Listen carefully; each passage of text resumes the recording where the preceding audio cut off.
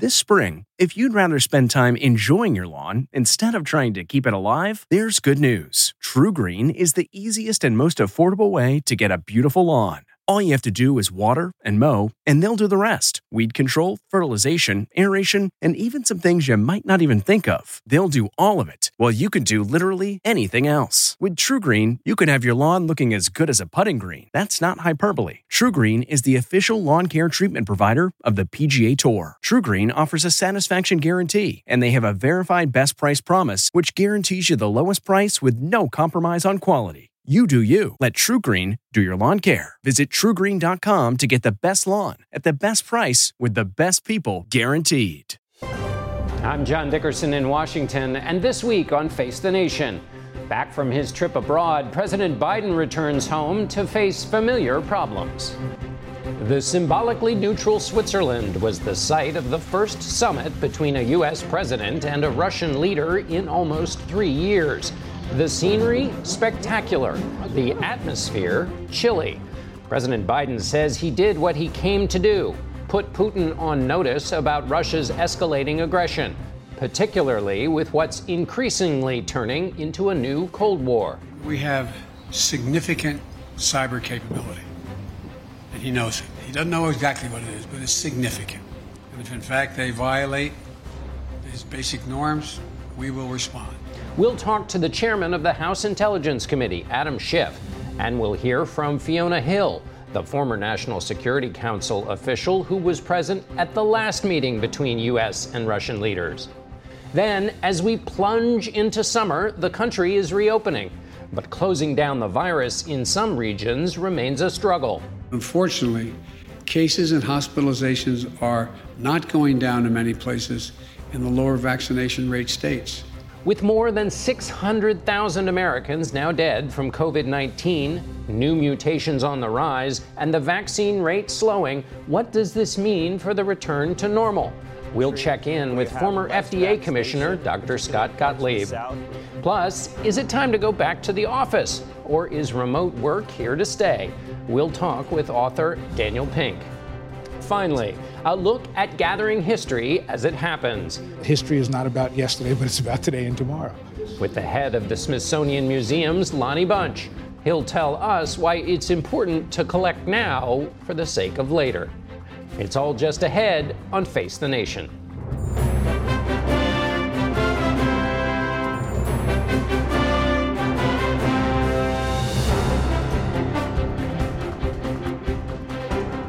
Good morning and welcome to Face the Nation. We begin today with the chairman of the House Intelligence Committee, Congressman Adam Schiff. Good to have you here in person. Yes, thank you. It's a rarity, but hopefully one that won't be so rare in the future. Let's start with cyber attacks. There's been a lot of cyber activity recently. The Colonial Pipeline, the largest in the country, the largest meat producer. How good is our intelligence in understanding and knowing the scope of these threats? Well, our intelligence is very good, but it's not predictive. So we seldom have insight about who's going to attack us and when it comes to these ransomware attacks. But we're pretty good at developing attribution. But of course, that doesn't prevent the injury from taking place. I do think that a lot of these hacking groups operating on Russian soil, some of them operating on Chinese or Iranian soil, they have a synergistic relationship with those states, which means we need to hold those states accountable for what these criminal gangs do to attack our industry. How well do we really know where these are coming from? Because the relationship that you talk about, that synergistic relationship, might be the pretext for retaliatory action. So how well do we really know this is emanating from Russia and China? Well enough to both take action to disrupt these attacks, disrupt the financing of these attacks and the remuneration that they earn from these ransomware efforts, but also to hold these nations accountable.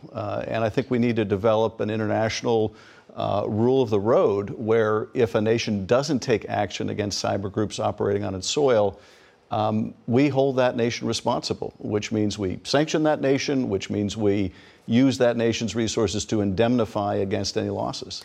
So it's not credible for the Russians, for President Putin to say, oh, I don't know. No, it's not all credible. It's also not credible for him to suggest that that even if he knew they were operating on his soil, that he was powerless to do something about it. These criminal actors don't go after the Russian oligarchs. They don't go after the Russian state or Russian industry. because they know they'd end up in a gulag somewhere. So they have easier local targets they could hit, but they don't hit them. Absolutely. So I'm interested in something President Biden said. He asked the Russians to, in the meeting with President Putin, he asked the Russians to imagine what could happen if a ransomware outfit, as he called it, sitting in Florida or Maine, took action to disable a Russian oil pipeline. It sounded a lot like the president was saying, that's a nice pipeline you got there. Shame if something should happen to it. I'm not sure that was exactly what he was suggesting, but I do think when he was saying Putin understands we have tremendous cyber capabilities, he was sending a message, we won't hesitate to use them if we need to protect our industry and to protect our government. And that's an important message to send. I think a big point of the purpose of this summit was for Biden to say, here are some of my red lines, and don't expect to get a pass. As you look at the entire effort to stop these cyber attacks, you mentioned that we have pretty good ability to tell who did them or to chase after the person who did them. The president has asked companies to harden their targets. Is there a way in which intelligence now has to go on the offense or go on the offense even more than it has in this area? And if the U.S. is on offense in the cyber realm, does that mean we're entering an age of greater volatility? I think we do have to go more on offense, and I think that means that when we identify cyber groups that are working in conjunction with foreign states, that we treat them as an arm of the state, and that we use our cyber capability to destroy or disrupt the infrastructure they're using, to raid whatever funds they're accumulating from these attacks. Does that yield to greater instability? Very possibly, because we would be taking action against foreign parties. But look, this is happening, and it's been happening for years and years, and what we have been doing thus far hasn't worked. One of the hospitals in my district was ransomware attacked years and years ago, and by then it was a pretty paltry amount in Bitcoin that they were required to pay. But since then, the amounts have gone up. Since then, the sophistication of these groups has increased. They're outsourcing some of their technology. And unless we get more serious, both about our defense, which has to be number one, but also our offense, we're going to see more of this. Going back to a conversation we used to talk about, which was another way in which Russia was destabilizing the United States, which was misinformation. We talked a lot about that in the past, but update us on, are they still meddling in our social media, still spreading propaganda? What's the state of Russian meddling in the propaganda front? They are still meddling. They are still trying to sow division and discord. I think that they may have been deterred somewhat from crossing further lines during the last presidential election because they recognize that were Joe Biden to be elected, they would pay a price for it, and they have. But that doesn't mean that they won't intervene in the next election. I think that we can expect they will use certain tactics like social media to help favored candidates. But I do think they'll be a little more risk averse when it comes to very overt things like hacking institutions, dumping documents. They have to know that that would prompt a very serious response from this president, unlike what we had over the last 4 years. Speaking of elections, there was a new one in Iran, a hardliner elected. What did you make of that outcome? What I thought was most interesting, the outcome was predetermined. But what struck me was the fact that this was, I think, the lowest turnout in an Iranian presidential election perhaps in history. Iranians voted with their feet by not showing up at the polls. And millions who did show up at the polls cast white ballots. That is, they didn't check off a candidate for president. It was a protest vote to say, you have essentially stripped us of any choice of a more moderate leader. And instead, it's just ratifying who the supreme leader wants. So that, to me, was significant. It was a protest vote. And do you think that'll have any impact on our relationships with Iran?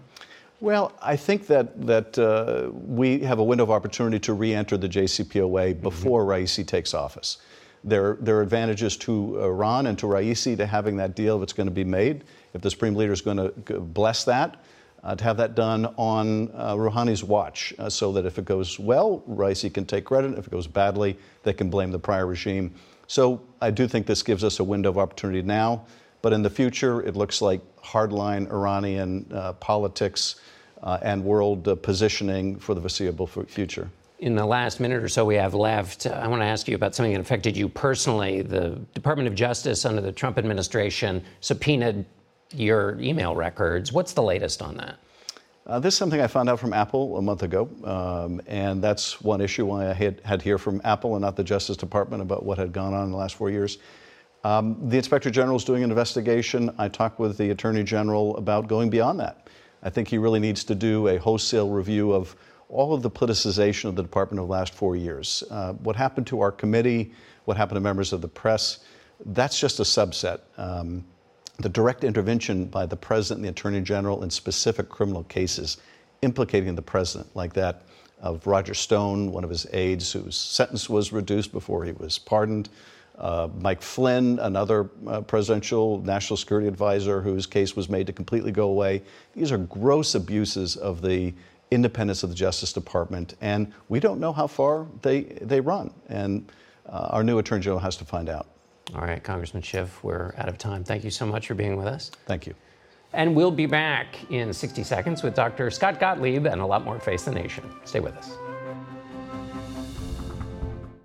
This episode is brought in part to you by Audible, your go-to destination for thrilling audio entertainment.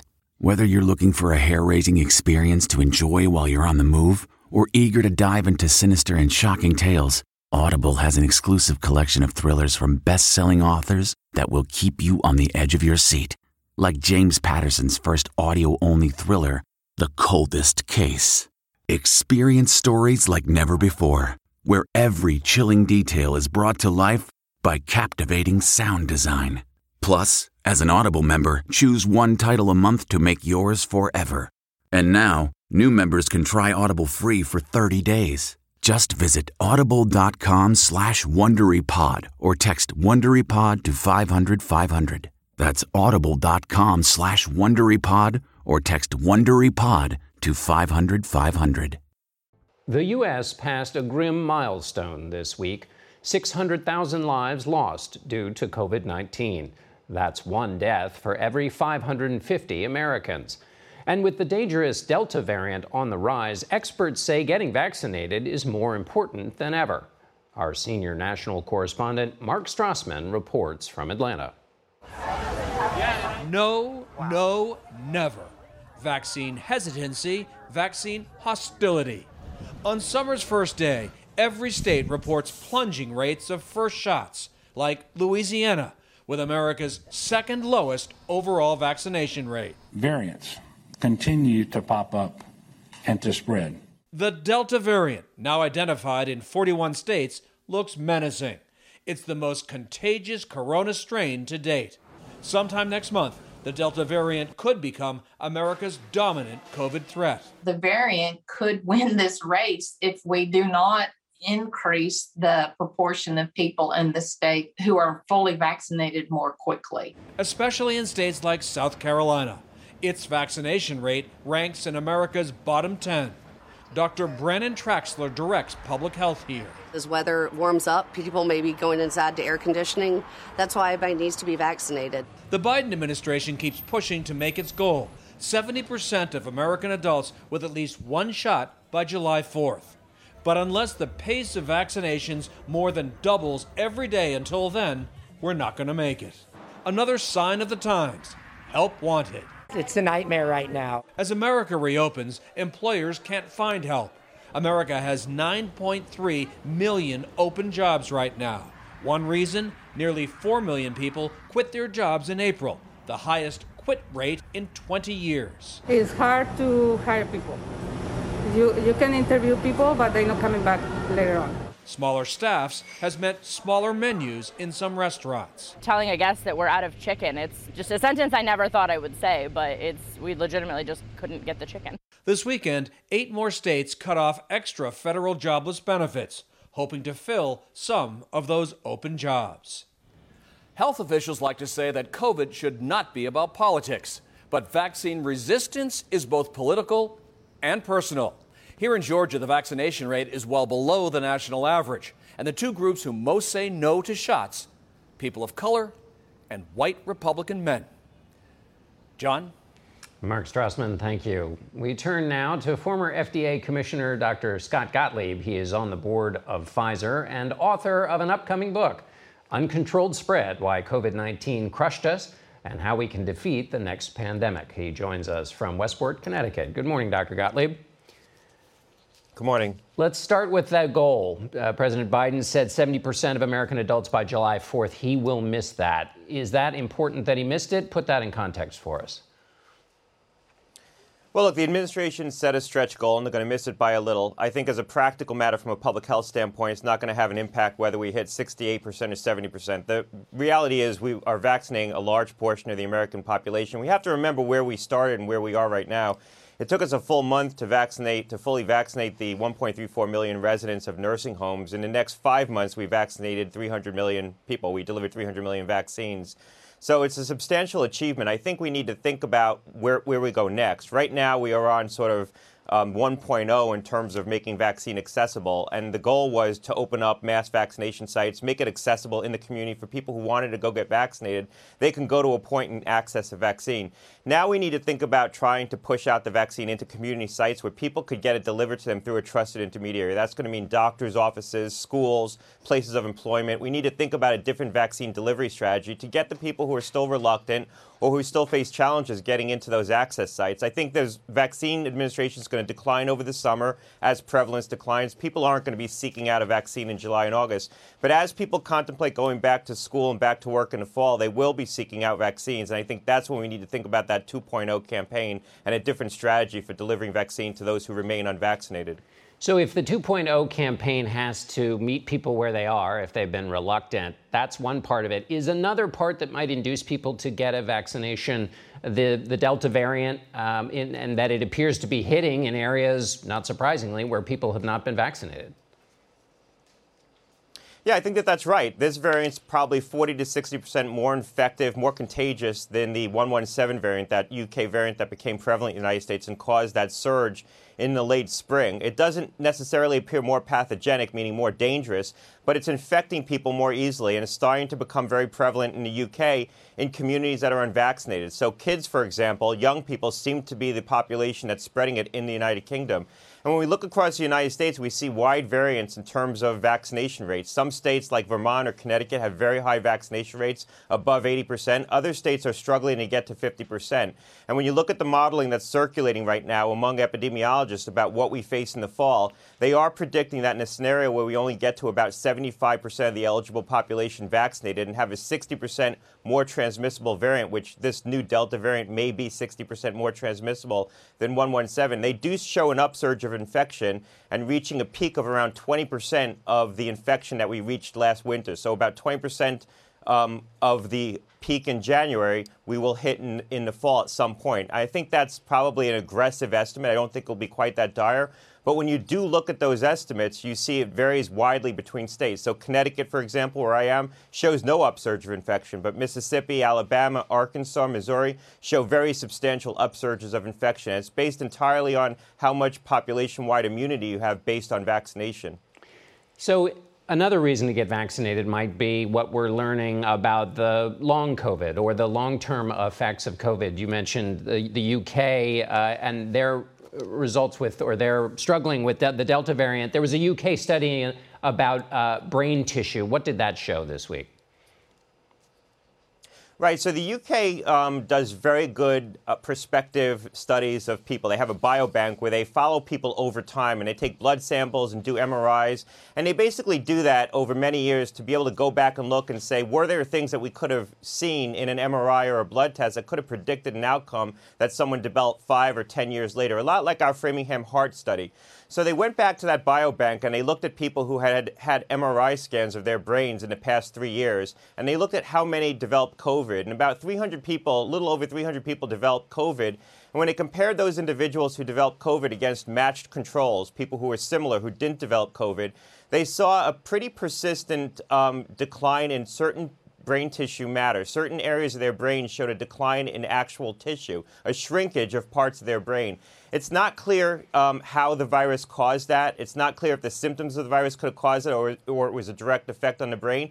But it's very concerning because it does suggest that the virus could be having a direct effect on certain portions of the brain. And if parts of the brain that showed the shrinkage actually are responsible for things like taste and smell and memory, the kinds of conditions, the kinds of complaints that we see COVID patients having after their recovery. They're still complaining about difficulty with smell or taste or problems with memory. So this is concerning. And I think what it suggests is that the balance of the information that we're accruing does indicate that COVID is a disease that could create persistent symptoms. There's this long COVID. Some people clearly have persistent symptoms after recovery, and it does appear to affect the neurological system, both the brain and perhaps the autonomic nervous system. You see people with persistent tachycardias, persistent fast heart rates, for example. That could be explained by some damage to the nervous system. So this isn't a benign disease. This is something you want to avoid, and the bottom line is we have the tools to avoid it through vaccination.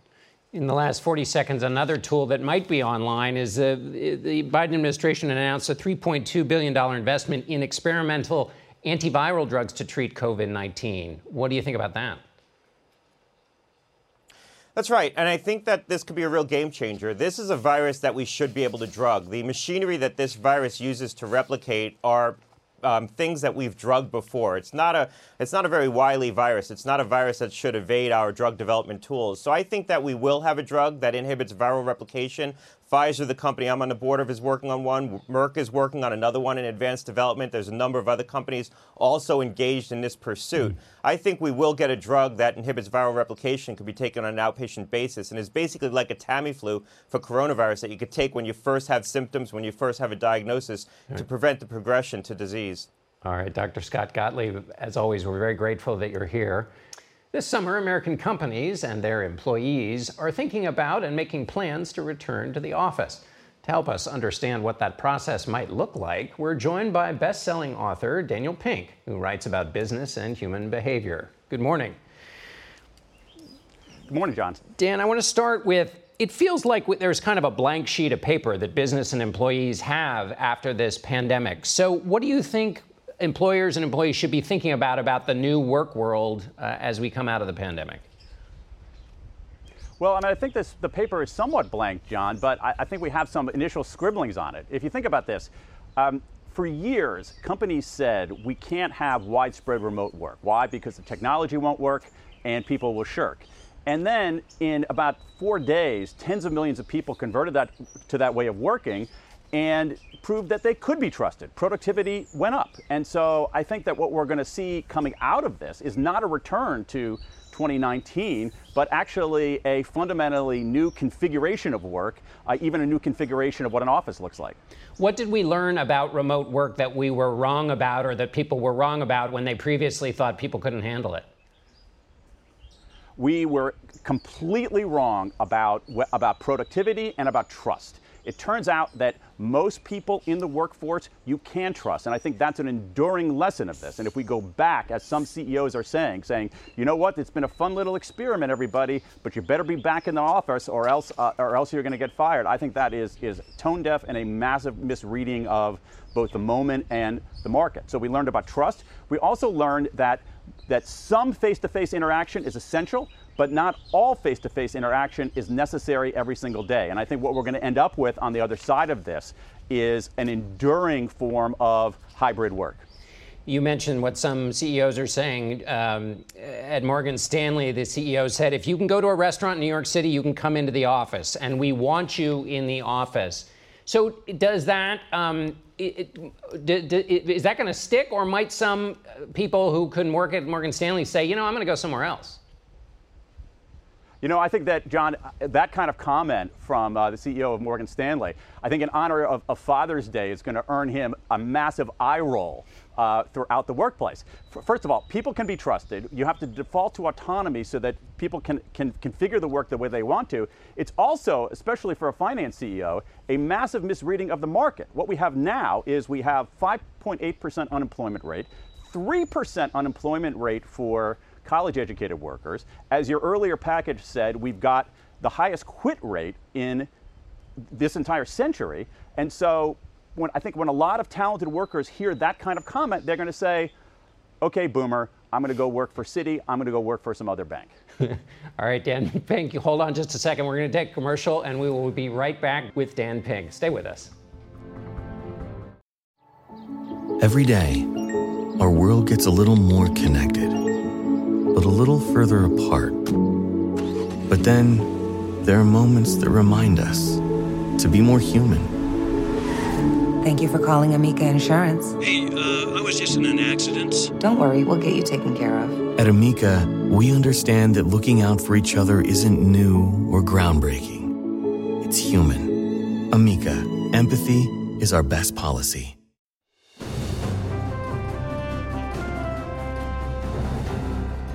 Welcome back to Face the Nation and our conversation with author Daniel Pink.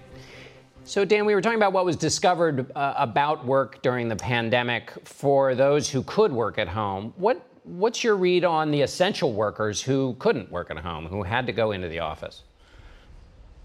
Yeah, I mean, I think we have to really, as a country, both as consumers, as businesses, and as leaders, pay off on that word essential. I mean, we pay lip service to it, but I think that one of the most important things we can do coming out of this pandemic is to really focus on the dignity of work. And dignity means decent wages, dignity means safe conditions, dignity means an opportunity to grow.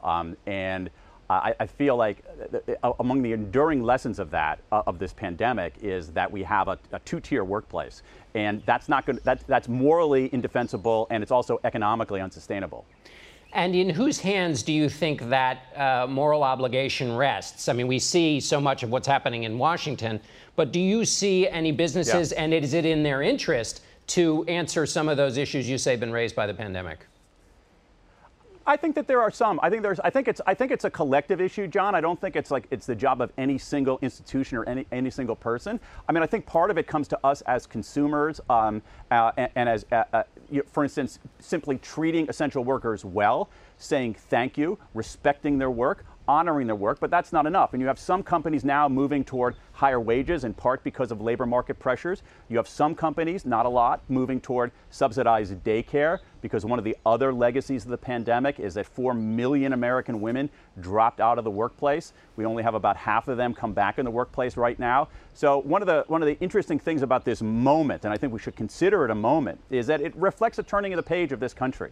And when we turn the page, we have an opportunity to write the story afresh. And the most important story that we can write in the U.S. workforce is ensuring truly that every job has dignity, decent wages, safe conditions, and an opportunity to grow. To the extent that workers are moving around and we hear stories about people just saying, look, I want a better quality of life, do American workers have to become more entrepreneurial in selling themselves because they're, going to be going into this new workforce?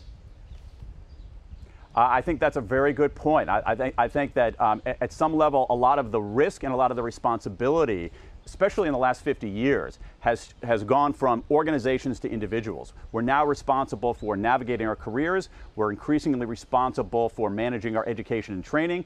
Certainly the world of retirement savings has put more of an onus on people. And so yes, I do think that it's smart for most workers to consider themselves, to think of themselves as entrepreneurs, as navigators of their own career. Now, that's easier for some people, harder for other people, which is why we need to give everybody a platform where they can flourish. When you and I last spoke, your book, When, The Scientific Secrets of Perfect Timing, had come out. And it felt like to me during this pandemic, with so many people working at home, where every day felt like Tuesday, that figuring out the time you spend during the day was a challenge for all of us. Did you learn anything about timing during this pandemic? Yeah, I mean, I think that there are two important lessons there. One of them is that structure can be liberating. It sounds like a Zen koan, but it ends up being true. That when we have a lot of autonomy and freedom to configure our schedules, it actually helps to have some amount of structure. That structure can liberate us. The other thing, which I think is really urgent when you look at some of the numbers about burnout, even some of the numbers about depression and anxiety, are the importance of breaks. John, we have a huge amount of evidence that breaks should be part of our performance rather than a deviation from our performance. And so if we start encouraging people to take more breaks, I think people will be happier and more productive. While major world powers are in talks to revive the 2015 nuclear deal with Iran, there's soon to be a new player in the negotiations. Ebrahim Raisi, a hardline judge, secured a landslide victory in Iran's presidential election. Our senior foreign correspondent Elizabeth Palmer reports from Tehran. Ebrahim Raisi may be a newcomer on the world stage, but inside Iran, he's already a well-known figure. Last night, his supporters came out to celebrate his victory. Head of the judiciary and a protege of the supreme leader, Raisi talks the talk of a veteran regime insider. I thank Almighty God for the people's trust, he said. But it wasn't so much people's trust that got him elected, rather a stage-managed process that virtually guaranteed he'd win. It looked legit, with TV ads reassuring voters that polling stations would be COVID-safe and candidates' debates. But with the backing of religious authorities, Raisi was a shoo-in. That said, turnout was the lowest in history. Fewer than half of eligible voters cast a ballot. No. Layla wouldn't tell me who she voted for. You won't tell me? No. But like so many people, she is fed up with the grind of life under U.S. sanctions and sees better relations with America as a way out. So you would like to see Mr. Biden and Mr. Raisi connect? Why not? Here's why not.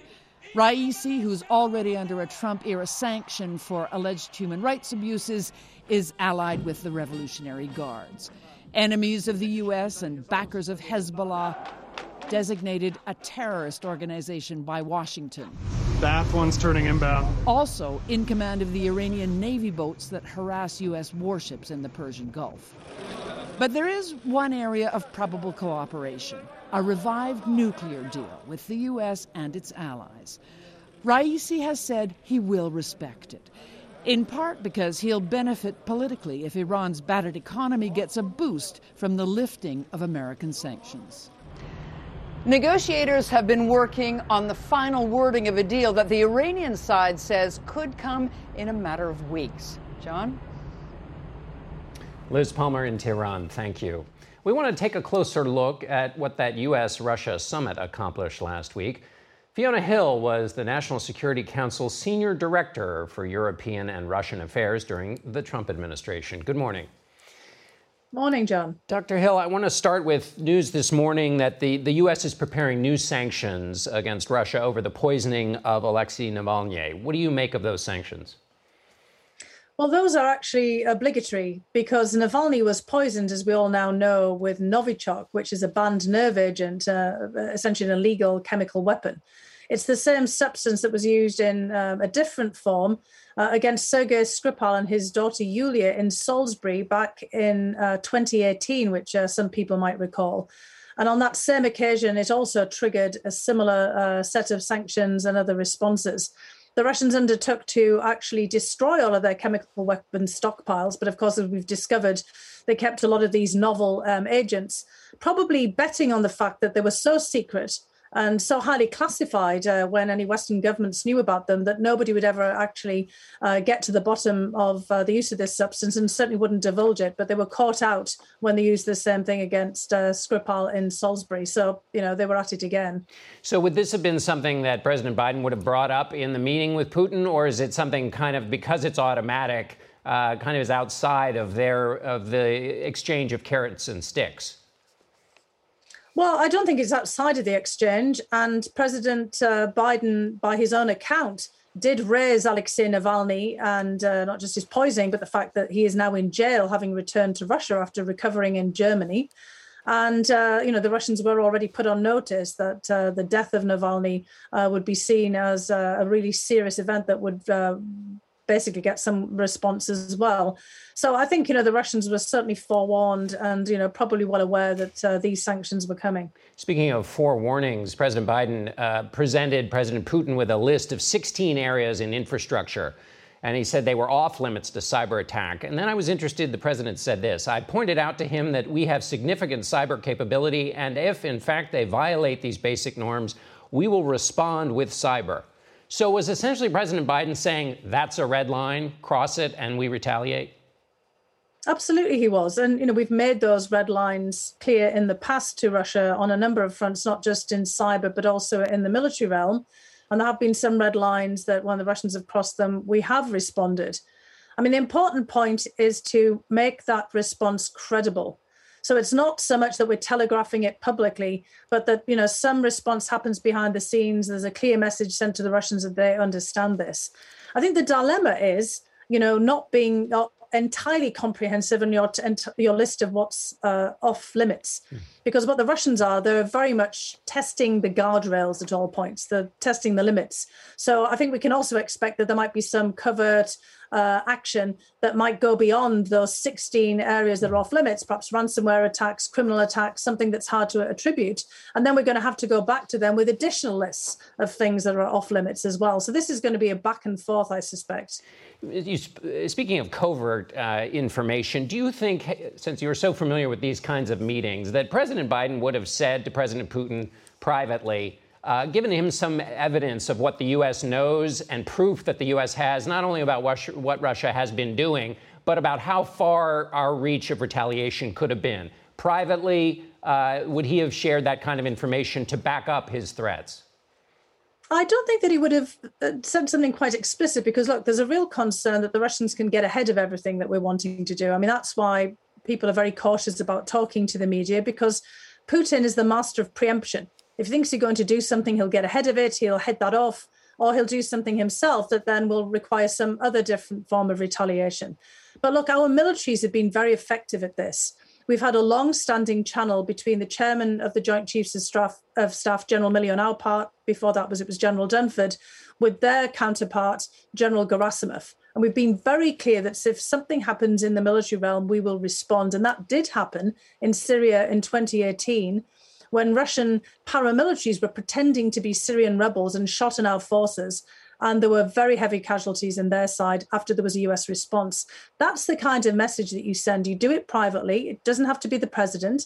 It can be at the professional level by intelligence operatives or envoys or our military officers. And then they see the response and then the message is reinforced. So again, it has to be very carefully calibrated.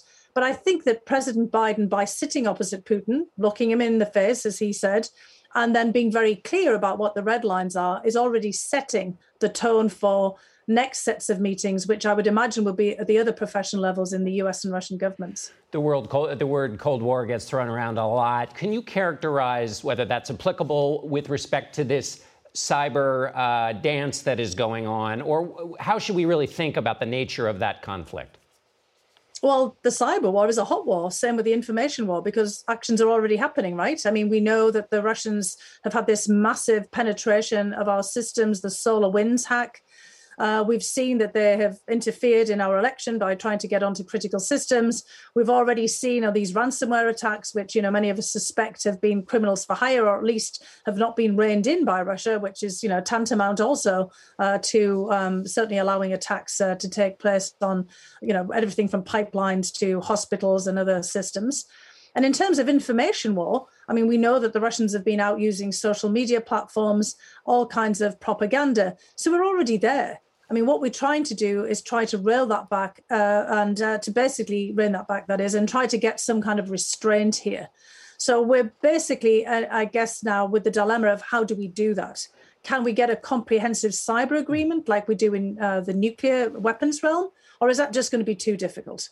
All right, we'll have to leave it there. Dr. Hill, thanks so much for being with us. Thanks so much, John. Thanks for having me. And we'll be right back in a moment. That's not just the sound of that first sip of Morning Joe. It's the sound of someone shopping for a car on Carvana from the comfort of home. That's a good blend. It's time to take it easy, like answering some easy questions to get pre-qualified for a car in minutes. Talk about starting the morning right. Just like customizing your terms so your car fits your budget. Visit Carvana.com or download the app to experience car shopping the way it should be. Convenient, comfortable. Late Thursday, President Biden signed a bill that made June 19th a federal holiday, and it went into effect on Friday. Juneteenth is the day in 1865 that the last slaves were notified that they had been freed under the Emancipation Proclamation, which had been signed 2.5 years earlier. The process of making Juneteenth a holiday followed a similar timeline, long advocated for and privately celebrated, but the final stage was brisk.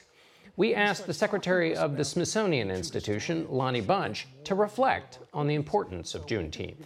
Juneteenth is really a special moment.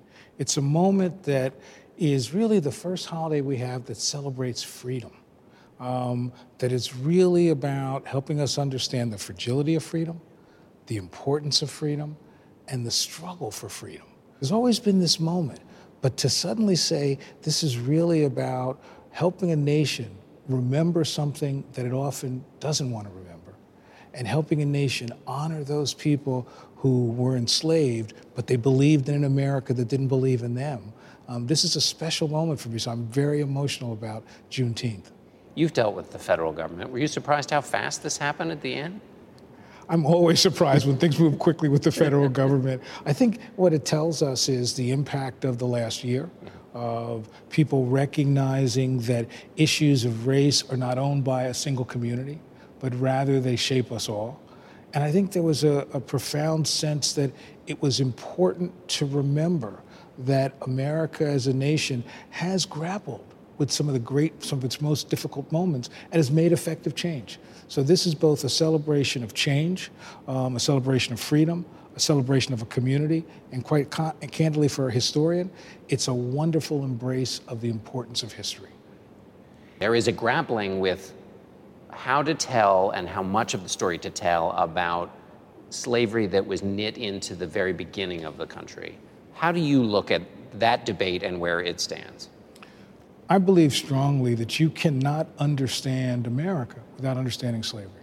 That our notions of freedom, our notions of liberty are juxtaposed with our notions of enslavement. And so I think that it's not about pointing blame. It's not about remembering difficult moments just to hurt. What it is about is to say a great nation understands itself in a complex way. And by not grappling with slavery, we are really not telling not only a true history, but we're not telling a truer story of ourselves. The debates show that history is not about yesterday, but it's about today and tomorrow. And so what I'm grateful for as a historian is the opportunity to teach, to share these stories, to share these histories. Because I have to be honest, when you look at the story of slavery, one of the things that always struck me is that there were people in many communities didn't want to talk about it, were embarrassed by it. But I'll tell you, I wish I was as strong as my enslaved ancestors. Mm-hmm. If I was as strong as they were, what a world we could make. And so I want us to honor that strength by remembering and telling their stories. Because a truer story is a more nourishing story. A truer story is a story that helps us do a couple things. It helps us as a nation embrace ambiguity. Mm-hmm. We far too often look for simple answers to complex questions, and slavery is nothing but complex. But it's also a way to understand notions of where people crossed racial lines to try to help the country live up to its ideals.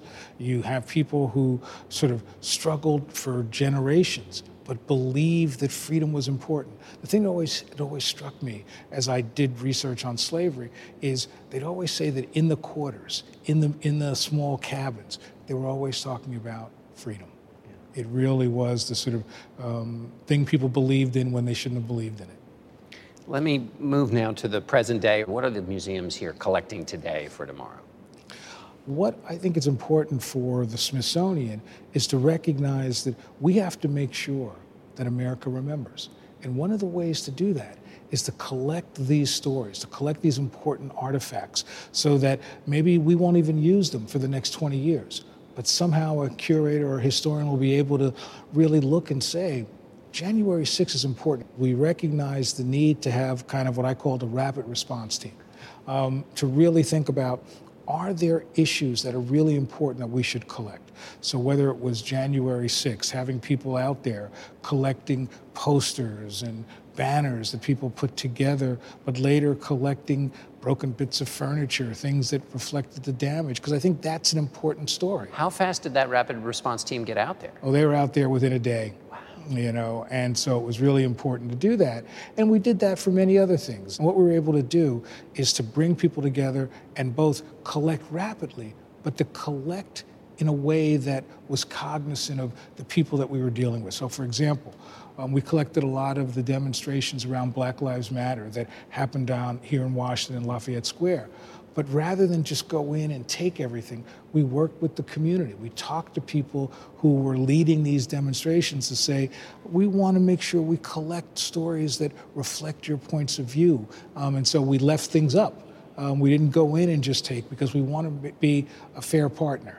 Right. And then we did the same thing with the pandemic. We knew that this notion of, obviously America being shut down over a virus is crucially important.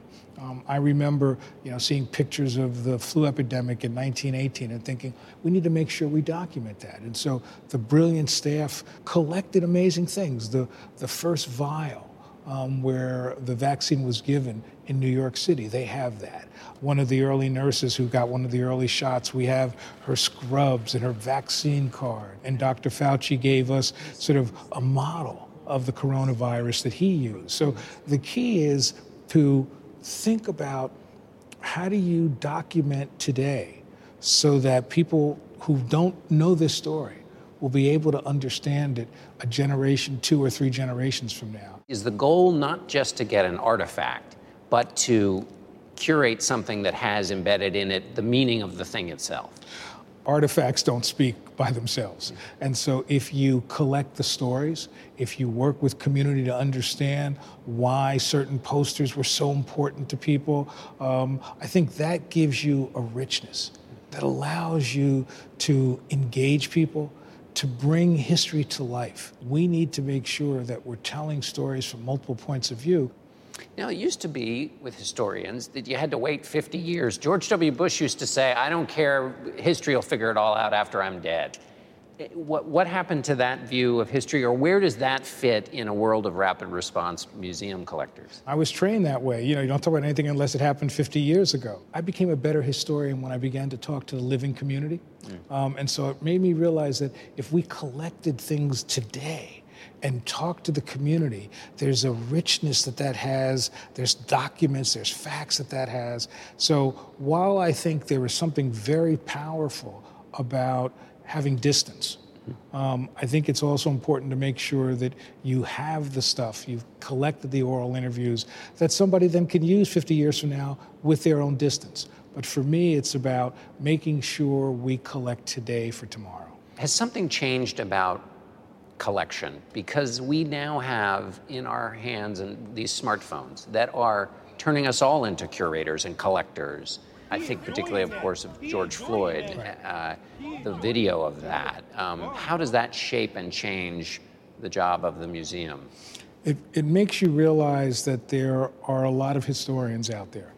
There are a lot of people that can capture images that can help us think about things in different ways. And I think this new technology has challenged us to be more flexible, to be more nimble, but it also allowed us to have more interaction with a variety of communities because, they're not thinking about how this is going to be written in 50 years. They're thinking about what happened right that moment. And it's powerful to have that. Secretary Bunch, thank you so much for being with us. Thank you. My pleasure. You can watch our full interview with Secretary Bunch on facethenation.com. We'll be right back. That's it for us today. Happy Father's Day to all the fathers out there and the grateful children making them dinner. We'll see you next week. I'm John Dickerson, and this has been Face the Nation. Today's guests were House Intelligence Committee Chairman and California Democratic Congressman Adam Schiff, former FDA Commissioner Dr. Scott Gottlieb, author Daniel Pink, former National Security Council's Senior Director for European and Russian Affairs, Fiona Hill, and Smithsonian Secretary Lonnie Bunch. The executive producer of Face the Nation is Mary Hager.